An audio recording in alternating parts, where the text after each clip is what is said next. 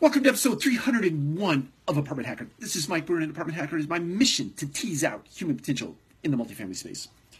We've been talking about different ways to transition from being a manager to being a leader, from being a doer of tasks to the art of getting things done through other people. And we've talked about, I think, 6 things so far that will help you make that transition from being a manager to being a leader. So today we're going to talk about number 7. And number 7 is people's innate need to feel connected, right? I think the example that I like to use in this sense is creating a safe zone, right? To create a space where people can come into a room and they can actually participate in conversations where they can ask you as a leader any question. No question is off limits because you've created a space that is safe.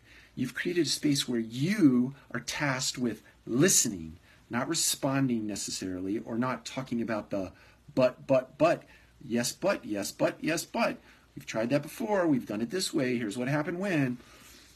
You create a space where people can just speak truth. They can speak honesty. They can put forth ideas that will help move a business forward without that potential blowback or pushback from a leader.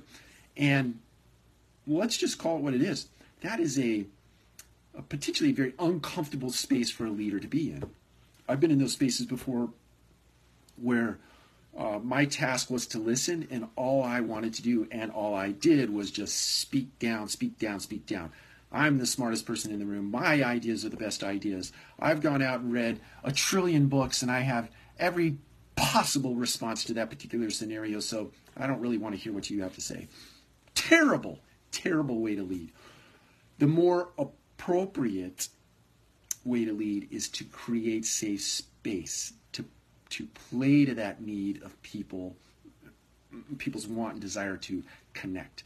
Not only to connect with you as a leader, but to connect with their peer group, to connect across an organization, whether it be to different department heads or different people in your organization that play different roles.